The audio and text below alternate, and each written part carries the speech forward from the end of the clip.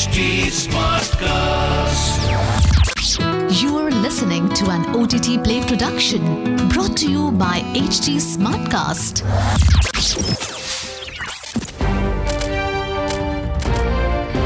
This is OTT Play. OTT Play. Sizzling Samachar of the Day.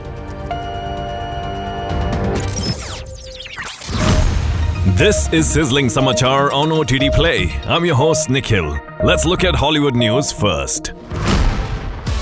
The production of the fourth season of HBO's hit series Succession has commenced in New York City. The 10-episode season will take forward the story of the dysfunctional Roy family that owns a media conglomerate. The series features Brian Cox, Jeremy Strong, Sarah Snook, Kieran Culkin, Alan Ruck and Matthew McFadden. Next piece of news, Selma and Nightingale actor David Oyelowo is set to headline the upcoming Apple TV Plus dramedy series Government Cheese. Oyelowo will also serve as the executive producer in the series, created by Brooklyn Nine-Nine writers Paul Hunter and Aisha Carr. Based on a short film by Hunter, the series will follow a man named Hampton Chambers who tries to leave behind his criminal past and reunite with his family. Next up, the Mandalorian actress Katie O'Brien will star alongside Kristen Stewart in the upcoming thriller film Love Lies Bleeding. The film is helmed by two-time BAFTA nominee Rose Glass. The movie will also feature acclaimed actor Ed Harris, the Hunger Games Catching Fire actress Jenna Malone, and Now You See Me star Dave Franco.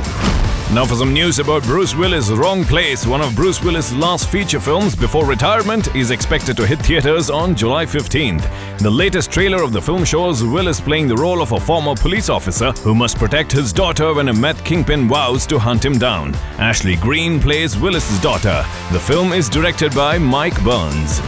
Moving on, two-time Oscar nominee Ian McKellen, Summerland actress Gemma Arterton and 1917 Al Mark Strong have been cast to play the lead roles in a period thriller titled The Critic.